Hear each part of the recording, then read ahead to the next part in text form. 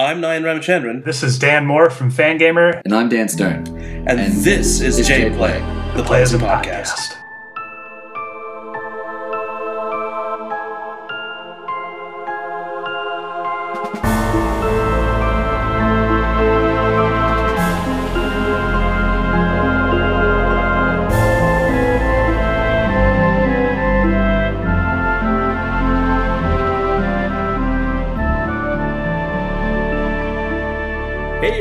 Welcome to J-Play, the Playism Podcast. I'm your host, Nayan Ramachandran.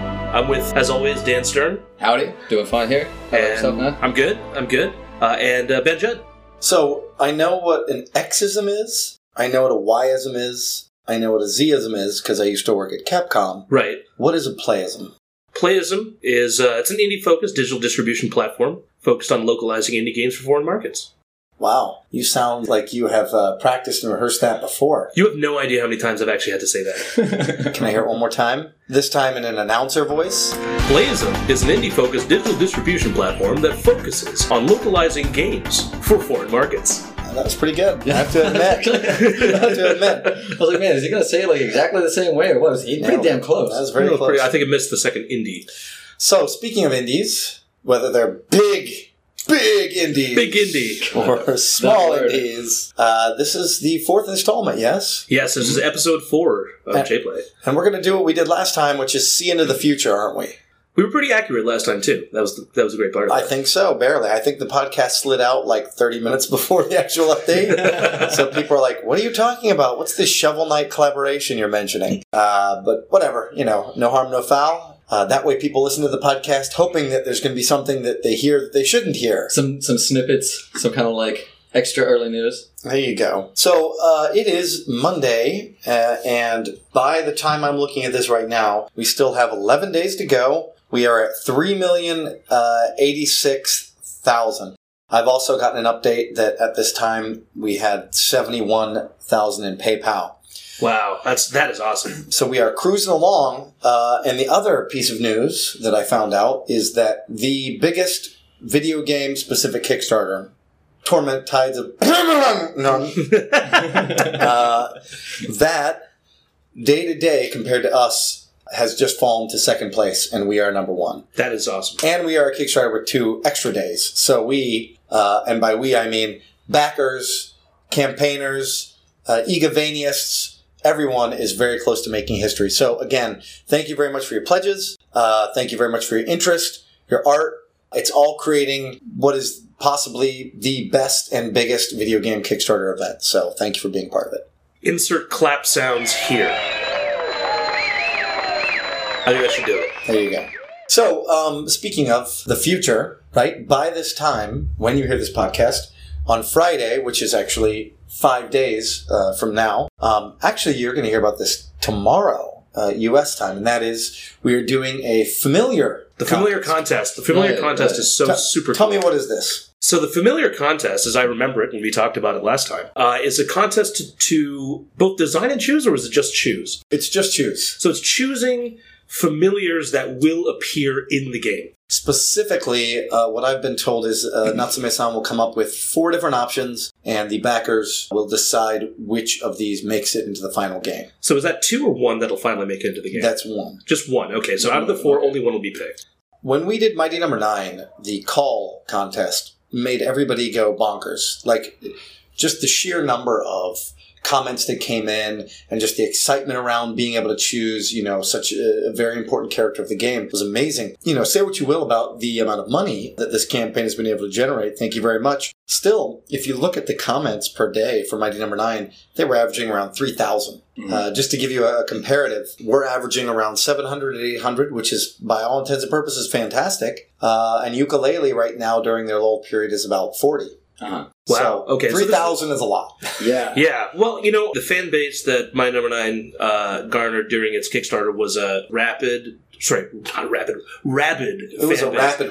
It was rapidly getting more rabid by the day, but very, very in love with what was being put out there. That's right, rightfully so. And, to be fair, a lot of our backers are trying to destroy those different backer achievements. So they're busy writing comics and art and all that. So, hey, it doesn't matter. The important thing is that we have created a fantastic campaign, which people are not only spending their money, but their time and their love, but they're also commenting on the forums there, or rather the comment section. So that's fantastic, right? It's a very healthy campaign. It's a very fun campaign with lots of things to do. Well, I've noticed that there's been a lot of interesting and useful feedback for you guys. I remember when you were talking about recently we just put out the language update. And you mentioned it, and I had also seen, even just browsing quickly on the comments, that a lot of people wanted to play the game with Japanese voices, but with English subtitles. And, if you don't have that kind of feedback, you really are just kind of guessing what people want. Being able to have that kind of feedback before the game is even getting created is just an amazing tool for producers. Indeed. I think that this familiar contest is one of the things it will add, are that people will now be able to the idea of talking with each other on the comment section and a little friendly competition. I expect that number to increase because obviously being able to choose a familiar, and familiars were awesome. And actually this is the first time we're announcing familiars, which was on a lot of people's wish lists. Is awesome. And we made the active choice not to add those as a stretch goal or whatever. I think other campaigns may have done that, knowing that it's something people want. But it really is, it's a blend, right? It's a mixture of giving them what they want, for free, because actually, to be honest, it was in the base design anyways. But also things that weren't in the base design, planning those out, trying to see cost-wise where they're going to fit in the great big scheme of things, and then hoping that you have the support from the backers that you do to make the biggest, baddest game. So can we say anything about, well, I guess it'll be live by the time this podcast goes live, so everybody will already know which familiars are going to be in the contest, correct? That's right. Can we talk about the familiars today, in today's recording? We could if I had seen them. we haven't seen them yet. We haven't seen them yet. So it's actually going to be a surprise to us as well as that. That's right. It's all right. It's great to have a podcast where you're talking about the future, and yet the future still surprises you. So I saw 4 monsters already. What were those? Those were monsters. Just regular monsters. Okay. Familiars, yeah. The first one especially seemed like it could have been a familiar, so I was getting a little mixed up there. Okay, well, there is the theory that some of the familiars are things that you earn directly from the monsters. So that's a possibility for sure. That would be really cool. So, moving on from the familiar contest discussion, which, by the way, if you do get a chance, please participate in that, because that is why you're a backer. Absolutely. Be able to directly affect the game, even from the ground up. And once the developers say that they're going to do this, they're kind of on the hook. So your voice and your opinion will matter. But moving along, another big announcement that will happen on Friday, again, approximately 4 or 5 days from now, is the announcement of the animation sample. Which I think people have been really, really waiting for a long time. The animation sample is going to be the first time that people are actually seeing some realized version of the game other than those few images that we've shown on the actual Kickstarter campaign. Indeed it is. And you just actually saw this animation sample, Dan. What was your opinion of it? Just high-level comments. It's kind of roughly, I felt like I had a great balance of the 2D and 3D elements. It's a lot of what I love from the aesthetic of the 2D sprites from the oldest games. Sort of like the richness and depth that you get from Dracula Chronicles X on the PSP. Indeed. Sorry, my muffins just got finished. Yes. Muffins are ready, everybody. Muffins are ready. Who wants some blueberry muffins? No. So here's the thing, and I'm very curious about getting your opinion on this. We also had an animation sample on Mighty No. 9. And it looked very cartoony. And actually, when we released it, there were a lot of people that liked it, and there were a lot of people that didn't like it, because it's all subjective. I can show you one famous artist's art, and you'll be like, love it, and another famous artist's art, and you'll be like, that sucks, right? Mm-hmm. So you can never please everyone. And it's always scary to go out there and show something as big and as important as this, because you don't want people looking and go, gross, I hate it. However, the important point is this. It's a sample. It's early. They can get feedback. And actually, Inti as a developer has learned a lot over the past 2 or 3 years. And they've gotten actually better at being able to discern fan comments, backer comments, etc. So I feel actually a lot more comfortable than I ever have towards them to be a mature global developer that is able to take that feedback in and sort of modify and improve upon what would be a sample. Now, a sample is it is just a sample. It is them trying to test out the engine, see what sort of shaders they can get to work on it. And Inti has gone on record and said, hey, we're going to work on the shaders initially and see if we can't find that certain tonality that everybody likes. Now, we talked about this before. Natsume, the main artist, who is he trying to replicate with this current art style? Well, I was just going to say, like, trying to replicate Kojima's like darker art style, more gothic, which is really interesting because if you think about where Inti Creates comes from in terms of their pedigree of games, this is a new foray. So this is a super interesting take and probably really, really creatively exciting for the entire team and for Natsume. Specifically, bringing this new gothic art style with this Kojima influence and trying to really just like hit it right on the nail. So one of the things that obviously I was a producer before, and if I was ever going to write a handbook, the one thing that I would put in chapter 1 would be, don't bet on talent, bet on just sheer motivation or sheer passion. Because you can have somebody that's less talented but super passionate towards that project, and they're going to dig deep, and the odds of them finding that thing, even if they have to do it 100 times to reach it versus somebody who may be just naturally talented and get there faster, is that when push comes to shove and when the project is in its hardest months where you have to just crunch, that sort of motivation pays dividends. And Natsume-san, working through Golden Week and right from the start saying, I love these sort of games, that shows a certain respect and passion towards the base content.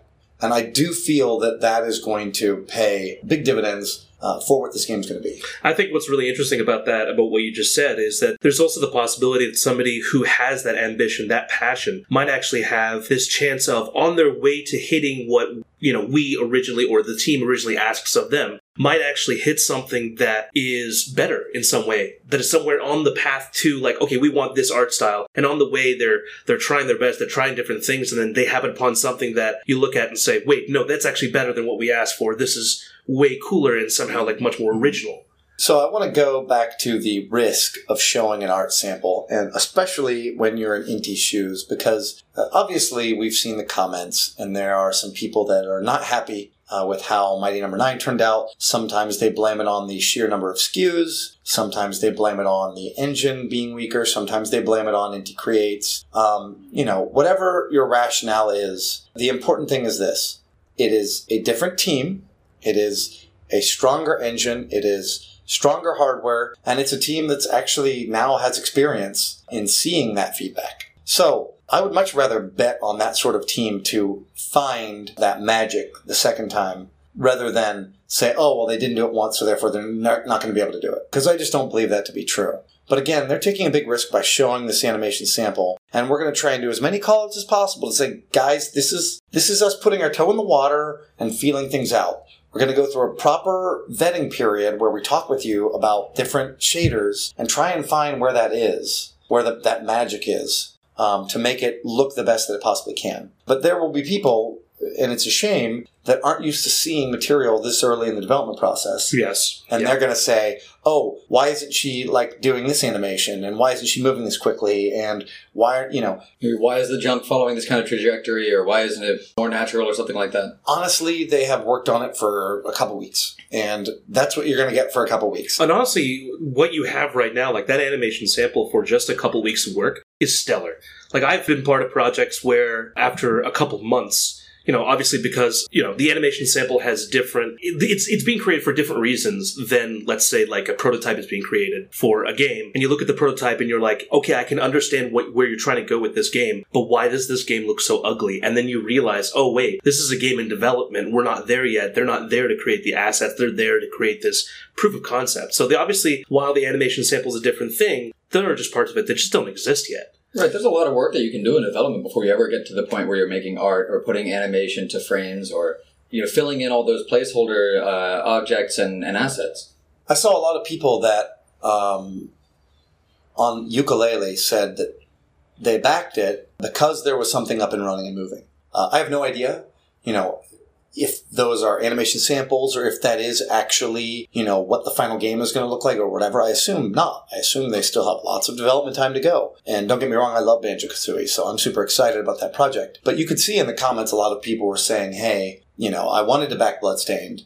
and this was on websites too, but I'm not going to back it until it's up and moving. Mm-hmm. And, I understand that. Everybody can make their own decisions. I think one of the best parts about Kickstarter is it allows you to have faith and support people. And that's the key concept is, hey, I believed in that person. I had faith in them from day one, and they achieved on what they said they were going to do. I'm a believer, and I was right.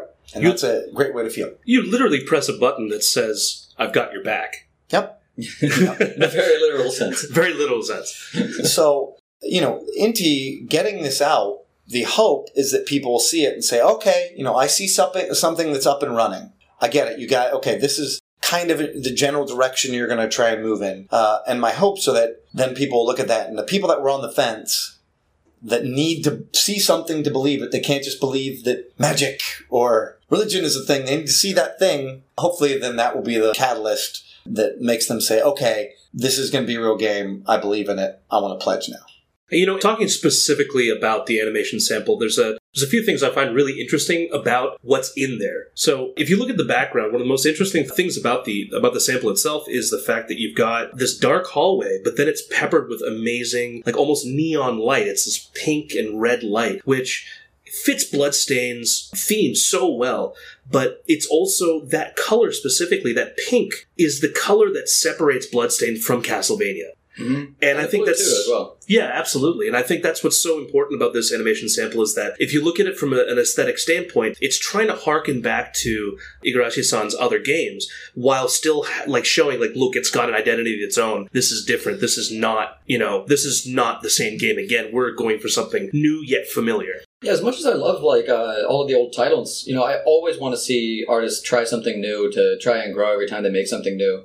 To, try and make that thing that, when they were making the last game, that they realized all too late that, oh man, if only I'd had time to do this, or if only I'd had the money to go in this direction too. I'm always interested in seeing, what artists end up doing with their, say, 7th title to make it different from the 6th one.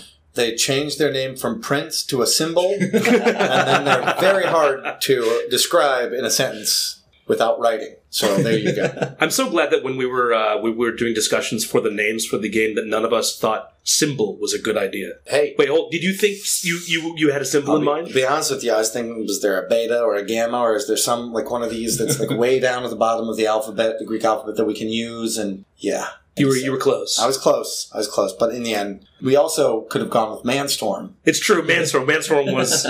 What is this Manstorm you speak of? No. So this Manstorm has nothing to do actually with the title of the game, but a title for something else for it. It was a company name. It was an idea that I had once. I thought that Manstorm would be a great name for a company. Not really. I didn't really think it was a good idea. He really thought. I did not think that. That's weird because you were just telling me how you thought it was a really great idea. It was a great idea. You weren't at all joking about it. Right. Well, there you have it. So I think that, we've talked a little bit about the future. We've talked about the Familiar Contest. We've talked about the animation sample, which, again, fingers crossed, people are going to look at that and have faith and not doubt.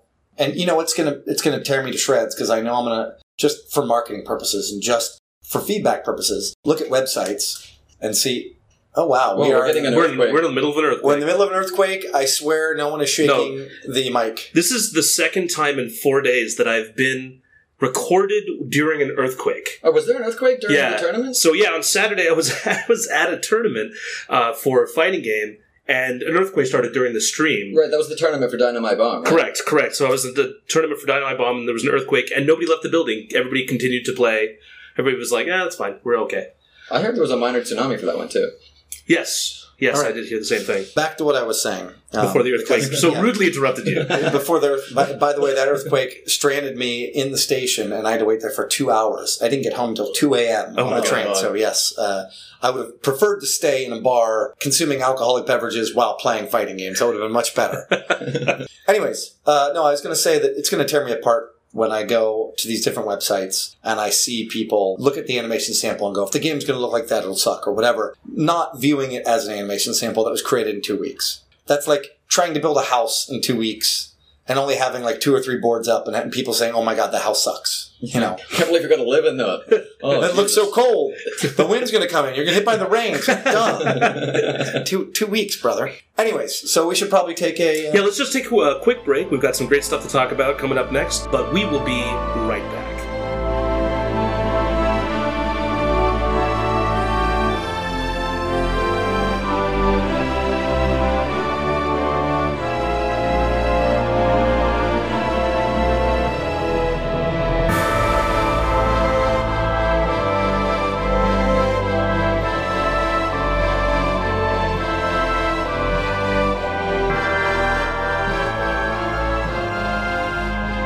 And we're back.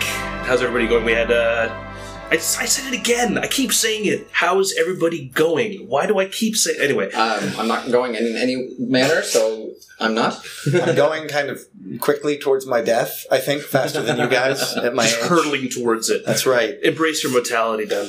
That's right. It's going to be an epic battle between me and the Grim Reaper, and he'll probably, just snap his fingers and I die. Oh, man. I don't have the Belmont juice, unfortunately. I will say this, though. I mentioned this on the comment section that Iga secretly, when we were doing the AMA, I don't know if anybody watched that. First time I ever did an AMA, it was freaking me out. I was like, oh, how do I respond to this? And you mistype something and you don't realize there's a typo there and you actually type Wolt when you mean will. This happens all the time. It's just like, no.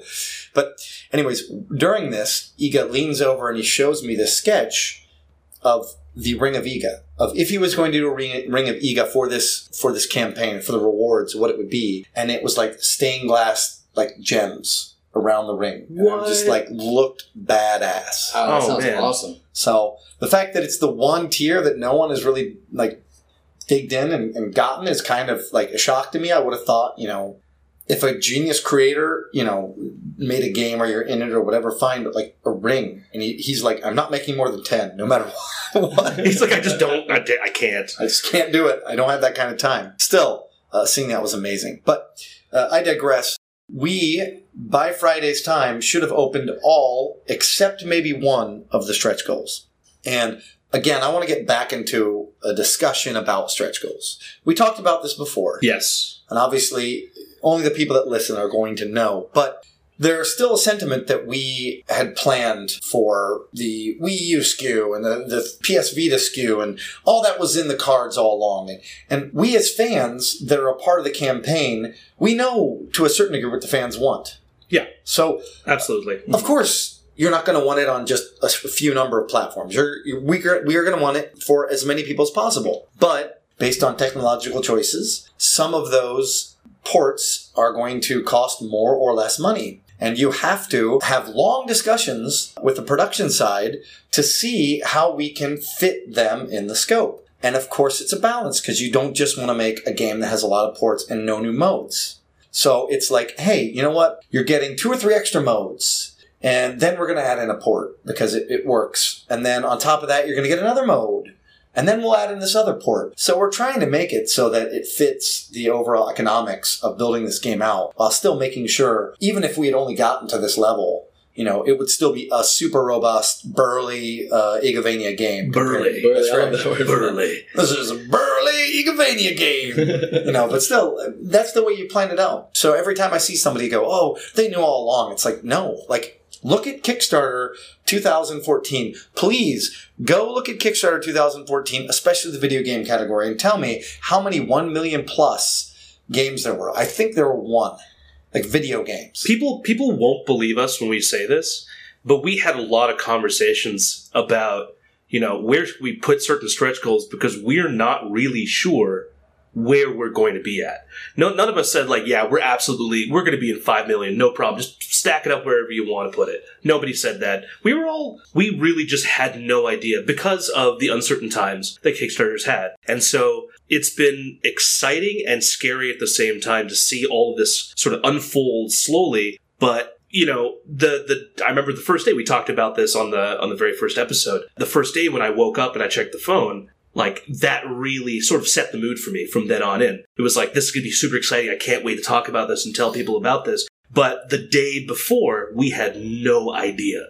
Yeah, I was super nervous because at least for me as an agent, it represented, a year of my life that I had been going on road shows with Iga and to events trying to pitch his game. And, it was to do this and you pretty much pull the trigger and kind of his career is in your hands. Because had we pulled this trigger, and let's think from a worst case scenario, which people are going to roll their eyes and say, oh, it's Iga, he's big indies, things are going to work out. But That's not the reality. That's right. Had we pulled that trigger, the campaign didn't work out, people didn't like backer achievements or the stretch goals or whatever, which totally could have happened, and we never reached that initial stretch goal. That's it. Iga would never have had a chance. I could never have taken him to a publisher and said, people want this game, because they'd look at the Kickstarter campaign and say, no. Clearly people don't want this game. Right. And so that's it. It was all or nothing. That is the basic gambit that he ran. So the other funny thing about planning stretch goals for a Kickstarter campaign is you spend literally 50 hours, a combined total of 50 hours talking with development, talking with campaign guys, trying to plan these out. And finally, after, multiple 5-hour-long meetings, you get them. And you're there and you're like, this is what we're doing, go. And then it launches. And then all of a sudden the goals you had get blown away in like a day. You're like, remember when we were talking about it would have been nice to have this SKU or this mode? It looks like you might be able to do it. So let's have another 5-hour-long planning meeting. Yeah, exactly. Yeah.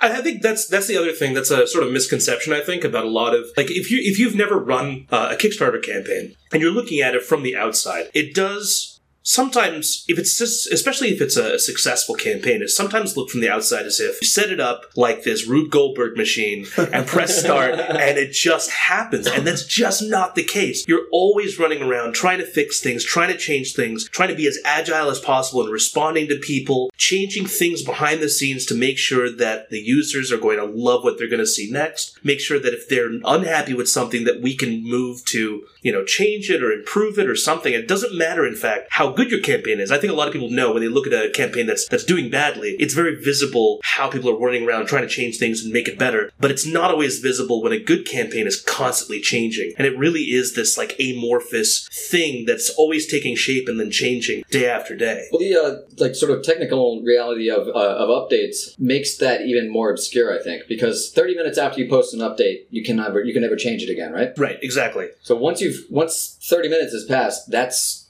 what's out there. That's what's been said. So you have to be sure when you post an update that you know exactly what the current plan is. And no matter how flexible you've been, or no matter how much you've changed, or how much you've done up to that point, what it looks like from the outside is that you said something once and it was done. And, it would be stupid to cement all your goals in one place and say, that's just the way we're going to do it, when you have one of the best ways to directly connect with your fans and backers through the comment section and through emails, and you're getting all this information about what they want for you to just say, oh, no, I don't care what you guys want. We're just going to go with the initial set of goals that we had because we planned out the future perfectly.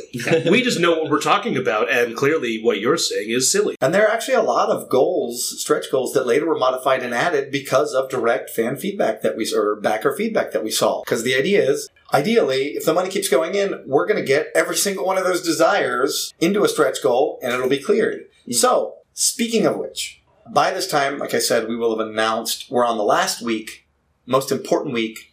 Are we going to have a big upswing and make history? More importantly, are we going to get to the 4.5 million goal, which is the one I'm super excited for, or not have that momentum, and are people not going to be excited? So, we have opened up most of the stretch goals. I think there may be one or two that are hiding because just in case the heavens grant us superhuman powers of funding prowess, and we're able to get to some amazing number like 5 million, we want to have those in our pocket. But in general, we have revealed at 3.75 the orchestrated soundtrack. Full orchestra soundtrack. Full orchestra soundtrack. That is amazing. So that'll sound so good with her music. Yeah, have we talked at all about where that's going to be recorded? You know what? I don't know the specifics on that. I do know that there's talk about potentially using a famous American, like the Boston Philharmonic sort of orchestra. Potentially also doing something in Japan when these orchestras are touring, etc. It's never cheap. It's very expensive to do it that way,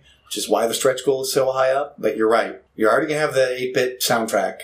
You're going to have this, and you're going to have the normal music, so awesome. So exciting. That's really, really cool. And then, beyond that, we have 4 million. This is also a very big, important number. Mm-hmm. You never gave me the list. I never gave you the list? You didn't. All right. Well, you can tell what our ranks are here now. So sad. 4 is going to be online. What it does is allow us the money to build out online, and because of that, we'll be able to have a versus. And by versus, what that means is you'll be racing against other people trying to beat a certain boss or whatever. So this is not a fighting game. It's not a fighting game. Let's be clear about that. It's not a fighting game. This is not Judgment. This is not Judgment. This is not that. But no, it'll be you racing against the other person, trying to get there first, and potentially maybe there'll be a co-op element to it as well, sort of like Harmony of Despair. Are we talking like time attack only, or maybe like time and points versus, or? It sounds like that's something they're like still thinking about, but the idea is depending on how quickly you can do it, you'll get rare drops, etc. It's very much like Harmony of Despair. That sounds really fun. See, that's the thing I'm actually most excited about is the online, in fact, because I'm a fiend for good cooperative online gaming, especially when it combines seamlessly with a single-player game. So that's the kind of thing that I'm super into. I love these side-scrolling action games. I love Castlevania. I'm so excited for this game, and having online would be absolutely amazing. I remember a conversation we had recently where you were asked, like, what kind of game would you make if you were to make a game? Your answer, in a very, very long-winded answer, you described the fart app. I would make the fart app or beer. And his description was so long. No, it was Monster Hunter. You just described Monster Hunter. I made this long description, and at the end of it, like 5 minutes afterwards, the person who asked, I think, wasn't there, and I just looked at Dan and said, I think I just described Monster Hunter. Fantastic. So it's one of the things that people often request. It goes without saying, we want online, sure. Unfortunately, there were people that were understanding that online is extremely expensive. Just the testing that you have to do alone and latency and all that optimization costs serious money. So that's why it had to be put so far up on the stretch goal scale, even though, sure, it's a no-brainer. It's awesome. We want to play it. But he did mention that his games, every time he's put like an online mode in, most people didn't seem to really gravitate towards it as much. They were always like, we don't want just online. We want the robust single-player campaign. That needs to be awesome. And then if on top of that there's an online mode, then bring it on. Right. Because I think Portrait of Ruin had a co-op mode, didn't it? But I don't think anybody ever touched it. I don't even recall it. I could be wrong. The internet's probably like shaking their fist collectively at me right now saying, no, Nine, there's nothing like that. But I remember there being co-op. I tried playing co-op games with people with DS and with GBA, and it was so hard to try and get anybody to even try it. Assuming they even had the system, nobody had the cables.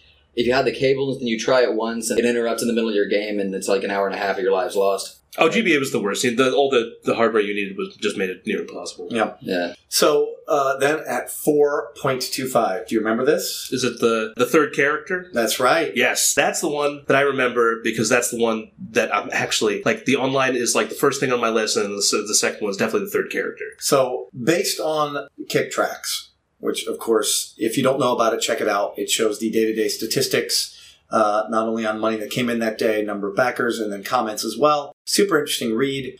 Free, of course, which is great. Based on Kick Tracks, we are, again, slightly moving beyond what Torment Tides of was. And that was at 4.18. Now, if you combine our PayPal total to that number, that's already 4.25.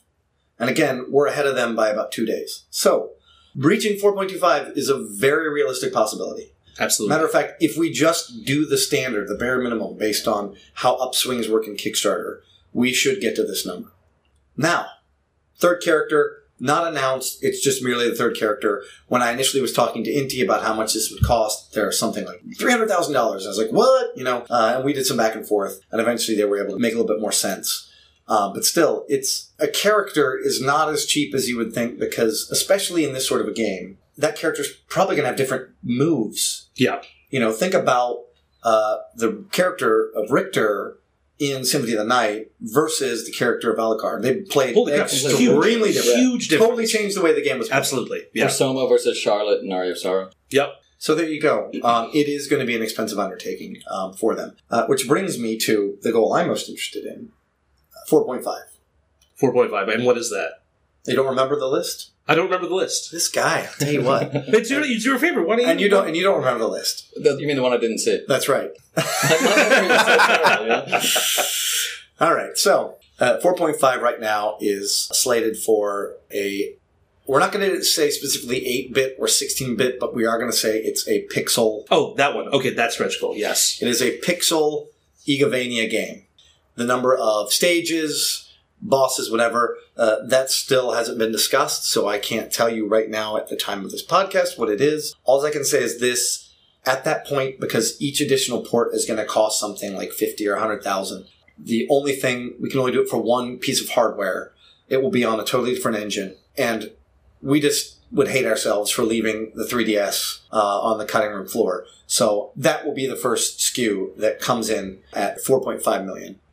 Why this is awesome for backers. I was going to... Okay, you say that because I want to guess why it's awesome for you after you say this. Oh, okay, go ahead. Oh, you want me to just say it now? I want you to hear What's it the right point in now. guessing if you already hear the answer first? No, because what might be awesome for backers might not necessarily be the reason that he's so excited. Oh, right. The reason I think it's so exciting for you specifically, and it's only because I know you, I know that because you travel a ton for work, you are always jet-setting, going to Tokyo, going overseas, you're all over the place. You play a lot of portable games. And as far as I know, you play your 3DS far more than you play your Vita. Am I correct?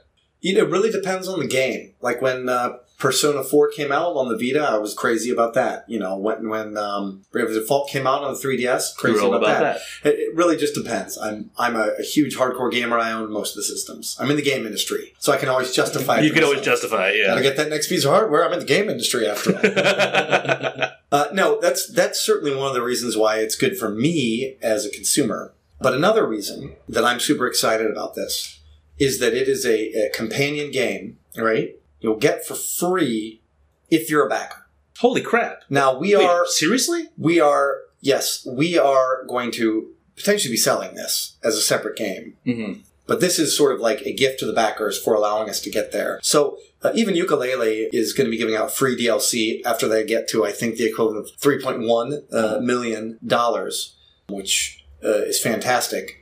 This, I think, is going to be our giving it back to the people, to the backers specifically. So this, if not anything else, is the reason to back this Kickstarter and help everyone rush up to get to that $4.5 million. I love that. That's amazing. Is it already decided at what point this, you'd be able to get this? From what backing tier? Is that still in the works or what? I think that's something we're still debating, but it very well could be the 60. That seems to be the premium one that gets you the potential beta, that also gets you the secret content. We'll see. It could be the 28. I do not know. But I do know that that's the current goal, and that ultimately later this will probably be something that's sold separately. So help us get there.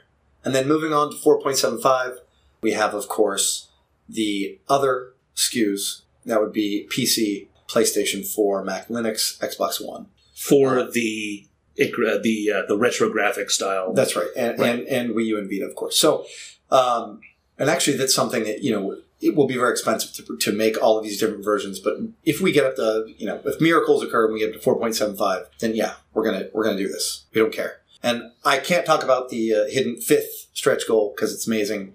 You can't talk about it because it's amazing. Because it's amazing. Like, people collectively, their head would melt. They're listening to it, and then their head melts. They can't even get their headphones out because it's melted right over That's it. right. So, Yeah, it's like some Raiders of the Lost Ark type stuff. they open the Ark and all this, yeah. Can't even actually say it in this room because, we need to finish the podcast. It wouldn't do any good if we're all melted. And That's true. That's true. Although without the AC on right now, I feel like I am melting, Okay. actually. Anyways, that is the list. I apologize that Nine only had some of the pieces and Dan had none of the pieces. That's because it was fresh off the presses. So that's where we're at, and I think that we should probably take a break. That's right. All right. Sounds good. We'll be right back.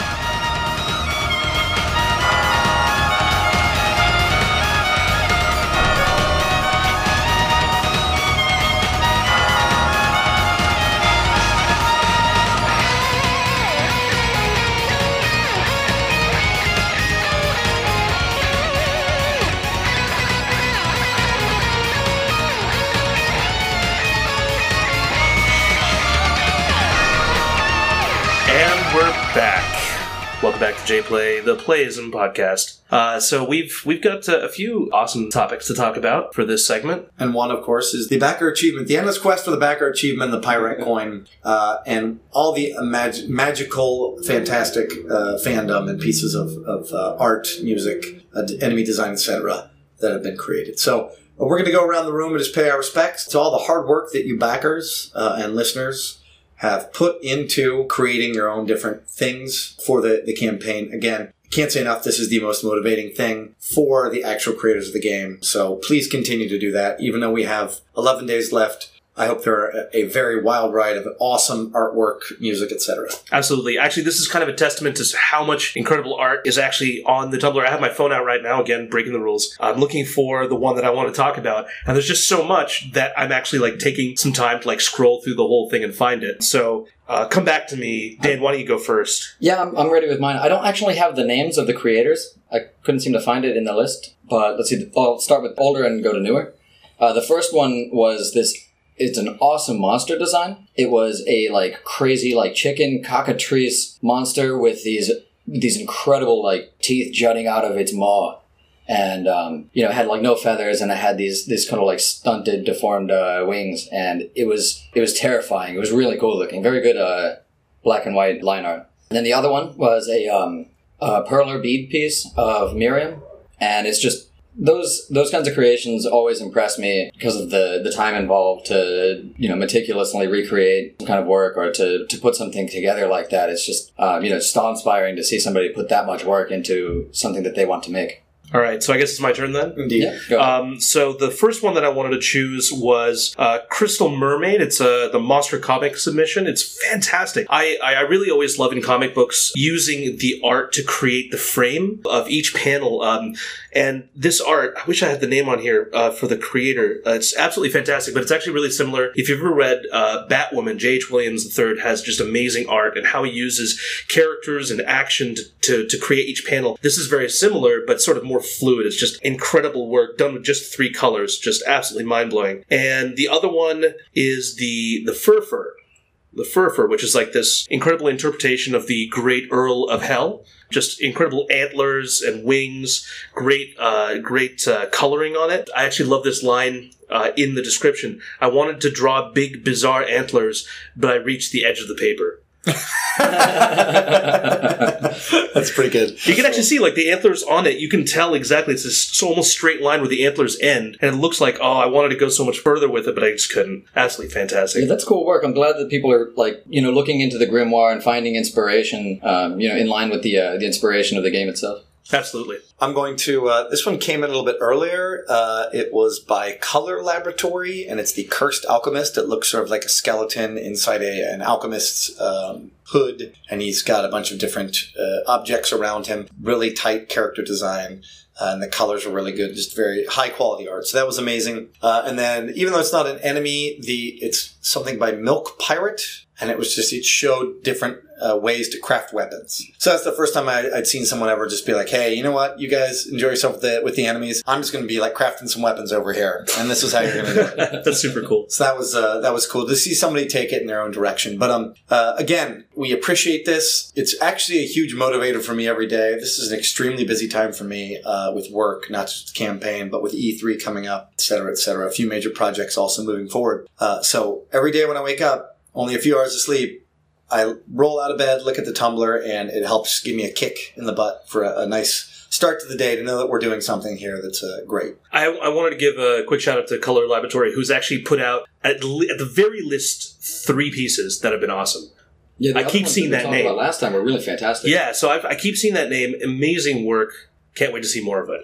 Awesome. So, what is Bit Summit? So Bit Summit is, what is Bit Summit now is an interesting question. But Bit Summit was originally created as Kyoto's answer to an indie festival. Basically, a way to get Japanese indie creators together to show their games off to people who might never play indie games, to people who do play indie games, and to other creators, and to really have this communal atmosphere for them to share knowledge and do what other indie communities in the States and in Canada are already doing. Correct me if I'm wrong, I think there are international exhibitors as well, right? There are, yeah. So there's actually quite a few international exhibitors who either their games have been really, really popular in Japan in the past, or are just interested in breaking into Japan, and they come and show as well. Mm-hmm. I have some bad news for you guys. Uh-oh. Well, what is this bad news? What's this about? I am probably going to be the MC. For Bit Summit? For 2 days, yes. Oh, God, help us all. This really is like the worst news. Myself and my beautiful assistant, Yu Shimura, is also going to be there. So it'll be live. We'll have a few very famous guests. It sure would be nice if Iga was up there to speak a little bit about Bloodstained. But as you said, this is an event in Kyoto. Do you remember the days off the top of your head when this is going to be? I believe it is July 17th to the 19th. Am I right? You are way off. Seriously? It is July 11th and 12th. I was close. Way off. Like I was like a week off. I'm like a week off. Come on. Come on down to You show up a Kyoto. week late, you're like, where is everybody? Where is everybody? Come on, I was only a week off. There's like a half-eaten corn dog on the ground. What's this? No, so there'll be more information, I think, about that in the near future. Again, any event that supports indies, whether they are big or small, is an event that I love. So please check it out, and you guys will also be. We'll be there. We'll be there. We're going to be showing off. Usually, what happens with Bit Summit is that last year we had our own booth, and sort of surrounding our booth were all the developers that we work with, sort of all in the same area. But so Platinum Games, From Software, yeah, like we got bam, all of them. We're going to be showing Street Fighter. We're going to be Irrational Games, yes. Yeah, no. So we're going to be a lot of the really amazing Japanese indie devs that we work with and bring their games like Mitsurugi Kami Hikae and One Way Heroics and La Milana, like all these games, all the new ones are going to be there. Astabraid, yeah. So this year what we're going to be doing is we're going to be letting the developers have their own booths, and we're going to be offering help for things like translation, helping them run the booths if they need help with it, and then, just kind of like wandering all over the place trying to check out as many games as we can. Do you have anybody that speaks Esperanza? Esperanza? Yeah. Or Esperanto or Esperanza? One of those. It's a made-up language. Well, there was a movie done in Esperanto starring William Shatner. Are you talking about that? No. I want to go see that. There is one movie. There's one Esperanto movie, and it stars William Shatner. All right, sorry, off topic, but I'm definitely going to check that out. And we're going to take a quick break, and when we come back, we're going to be joined by Fangamer's Dan Moore to talk about Bloodstained and what Fangamer has in store for the future. We'll be right back.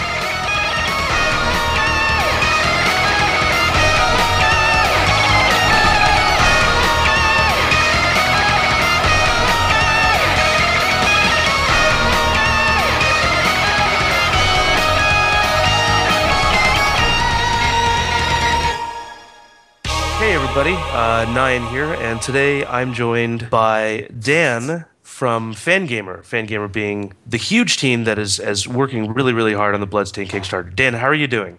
Doing all right. Not a lot of sleep lately, but we're far enough into the campaign that I've mostly adjusted to that, and it's going to be weird sleeping again. So right now I'm right in the sweet spot. That's awesome. So could you tell us a little bit about Fangamer outside of what you're doing for Bloodstained? Sure. I guess it's probably easiest to start all the way back, which is when we were all like 12 years old, because Fangamer, for people who don't know, we're mostly a merchandise company. And I got there around 1999 when I was 12. We were all part of the same Earthbound fan site. Right.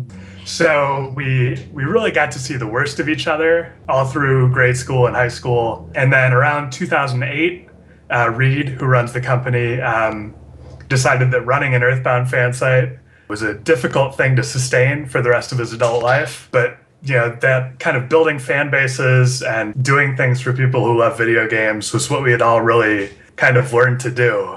So it kind of turned into the company it is now. So in the case of Fangamer, first, the forum that you were talking about, was that starman.net?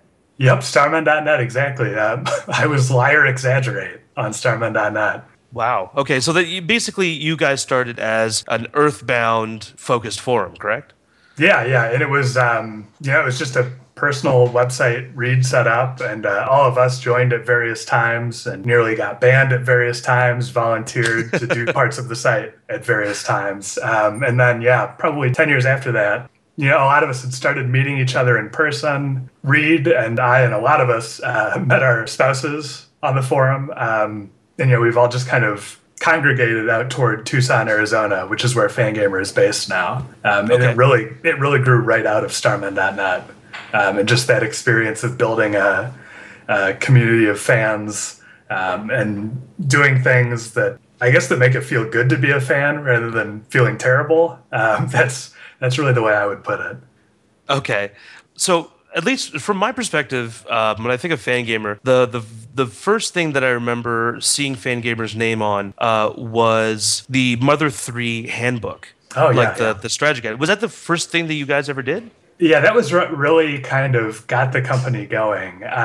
Before that, they had tried some things that were more similar to Starman.net directly, like building out fan sites for companies. But it was really, the Mother 3 handbook, a few of the early designs that got us more design centered and got us into the idea of using merchandise to connect people. And a lot of it was just, especially in the late 90s, but even now, like video game merchandise, it always felt kind of condescending almost. Okay, it's a picture of Blink and it says "Don't make me go Zelda on you" or whatever.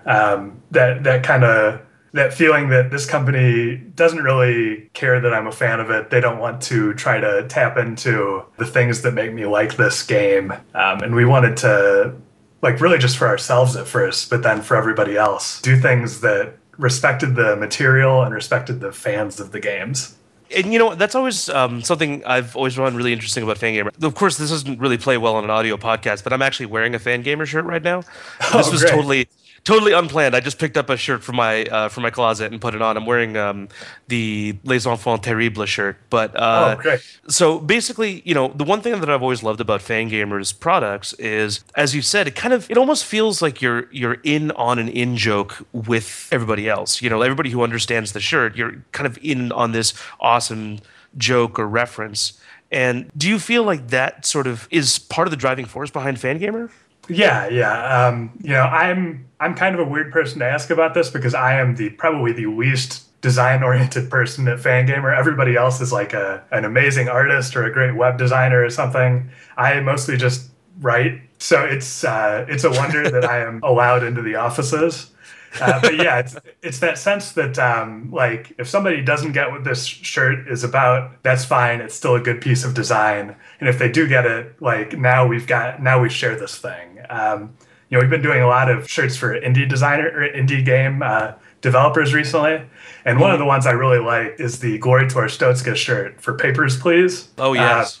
Because, that's just, if you haven't played Papers, Please before, it's this vaguely Eastern European looking shirt, but it's, it's close enough that you're still able to share that with people when they get it. It's just, you don't have to walk through your daily life blaring your video game preferences at people who don't get it.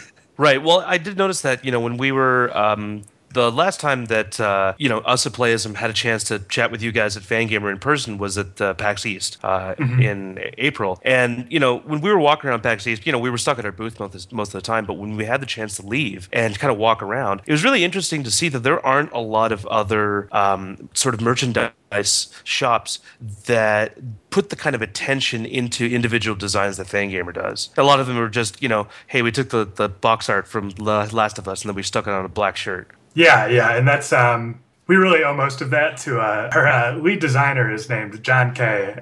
You'll see his name all over our site because he's designed so many of the shirts and a lot of the design elements. And he just he is probably the most detail-oriented person I've ever met. He'll see things in a design that I can't even see after he's pointed them out to me. And part of it's just, being willing to stick with the design longer. The way we work, we're not a daily tea site. We pick designs that we want to stick with, reprint a few times, stuff we're willing to keep in our warehouse for a while. Because that's the other thing is we do all of our own fulfillment. So, when we make a shirt, we're committing to having it in the warehouse for a while, to shipping it out, to working on the reprints. So really we're set up so that we're kind of handcuffing ourselves to these designs, so we want them to be as good as possible because that's, there aren't going to be 3 more designs tomorrow. Right. So in the case of Kickstarter, it makes a lot of sense that Fangamer would be involved in fulfillment, as far as creating books or special editions or shirts or all kinds of these different rewards that are connected to the game in question. Fangamer makes a lot of sense. But how did you guys get into sort of the facilitation and update planning and, a lot of the day-to-day stuff that sort of maybe to an outsider would seem almost outside of the purview of Fangamer? Oh, I mean, it seemed outside of the purview to Fangamer insiders too. We were kind of surprised to find ourselves doing it almost. All of us had experience in this area. Like we've run 2 Kickstarters before for ourselves, for our own merchandise, and we've done merchandise fulfillment for a lot of Kickstarters. But the campaign stuff was kind of like a story about a frog very slowly boiling in hot water.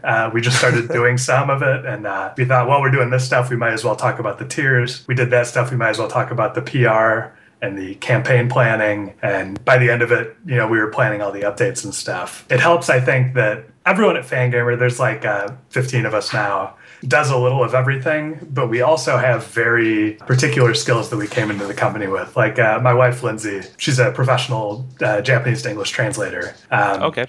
Yeah, and so she was another person who was on StarMan.net. Everybody knew her, and she just kind of floated into doing Fangamer work. Before this, I was a sports writer for a while. I was a music editor in Alt Weekly. So I had done kind of the other side of PR and of planning and scheduling updates. So really, like, once we started doing it, it became clear that we had the skills to pull it off. But it was never something we kind of walked into it by mistake, and we're happy to find ourselves able to do it. Okay. Well, obviously, you guys have been doing such an incredible job with it. We've been working together on many aspects of it, but you guys have been doing some serious heavy lifting, and it's been really amazing. How do you guys stay so agile during the Kickstarter? Because as a team, you have to be agile to react to what fans are thinking and what the climate is for the Kickstarter at the time. How do you guys stay so agile? A lot of it is just not sleeping, which obviously I think everyone at the campaign has gotten pretty good at. I think the rest of it is just we definitely plan ahead, and we want to have it structured as well as we can going in. But you can't get too attached to something in a Kickstarter, because who knows when things are going to change. Like we spent a lot of time working on those, figuring out with NT, like where could we put those stretch goals for the first million, and then everybody got through them during the Twitch stream. So yeah, right. It's like, well, I guess I thought that was a month's worth of work we did. Turns out it was about 18 hours. So you just kind of have to be willing to go back to the drawing board and figure out what you can do. I mean, it's helped that all of the stuff that's required us to reschedule things has been such good news. Like, who's going to get mad about pulling an all-nighter because the fans doubled our estimate of what the Kickstarter was going to be? Stuff like that's so exciting that you're running on adrenaline. Right. Yeah. Well, the funny thing is, I was talking to, in one of our previous episodes, Dan and I were talking about how our initial impression of the Kickstarter, that day one, when things, really blew up, the day before, none of us really knew where it was going to go. We really thought, okay, we really hope we hit that 500K initial goal. Like, none of us thought, like, yeah, we're going to break through that. We're going to make 4 million. No problem. We're going to go home. Everything's going to be totally fine. Like, a lot of us were still kind of worried, not really sure where it was going to go. Like, how did Fangamer feel about that? Oh, yeah. I mean, I can't speak for the rest of Fangamer on this one, but speaking personally, I always do my best work when I'm just have like a constant throbbing low-level anxiety about how things are going to work out. So that was useful. We were in the hotel room in San Francisco, probably 6 a.m, getting all those tier graphics finished, making sure we had everything finalized. And I remember thinking, like, this is it. It's very tough being in this hotel room, getting all this work done on hotel Wi-Fi. But we've put together a month's worth of stuff here. I feel good about it, and hopefully we'll get that 500,000. And I think that, like, for me at least, it's good not to set your expectations too high and to be just blown away by how well people responded to it. That, like, got me so motivated as I have nothing to do with developing the game. I have nothing to do with how excited people are, but I was so excited to just be a part of that excitement. So, I mean, I can't imagine how it felt for Iga and Inti Creates and for you guys who are working on the development side of it. But even for us, like, it was just such a shot in the arm. Oh, yeah. For us, it's just been a real amazing roller coaster, and we're really just incredibly excited to be a part of it in any way. So I can join you in saying that definitely it's a really, really exciting thing to be a part of. But for Fangamer, going forward, outside of Bloodstain, what do you guys have in store for the future? That's a great question. It's one we find ourselves asking quite a bit. Speaking for me personally, I was working on our next handbook. Like I was doing the writing for that when this Kickstarter started. So Okay. I'm looking forward to getting back to that. We've got a lot of cool stuff planned for the Fangamer store.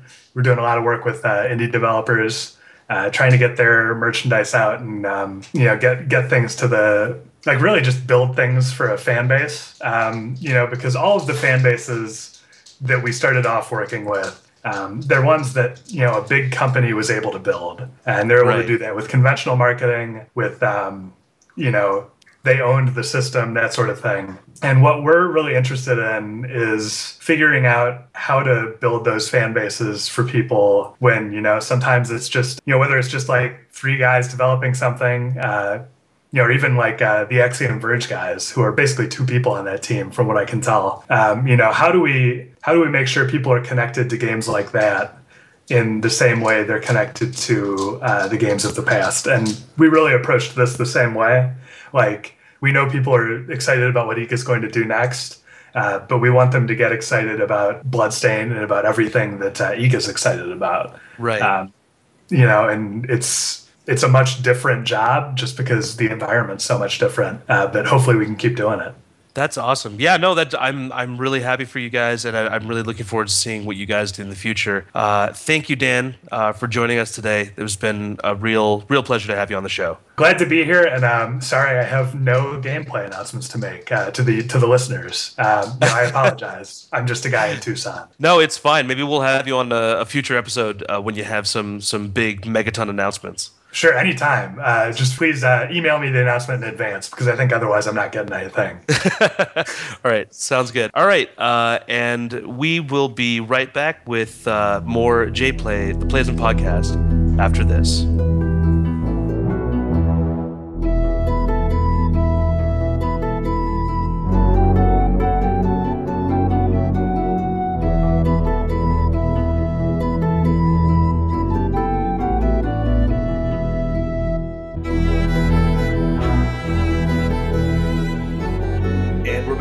That is our show for this week. Wait a second. Wait. I think that's our last show. No, we've got one more show, don't we? I don't think so. Oh my I thought god. there were 5 shows. I think that... I think the No, don't do this to me, Ben. Don't. All right, well, I'll tell you what. We may have to renegotiate their contract for another show. We'll see. I just know that the Kickstarter itself will close out at noon, Japan time, on Saturday. And that will be the U.S. Friday, which is normally when we put up a podcast. So we may need to check Nyan and Dan's contract and see if they'll be back. I'm just going to ignore Ben, and I will be back. Ignore who?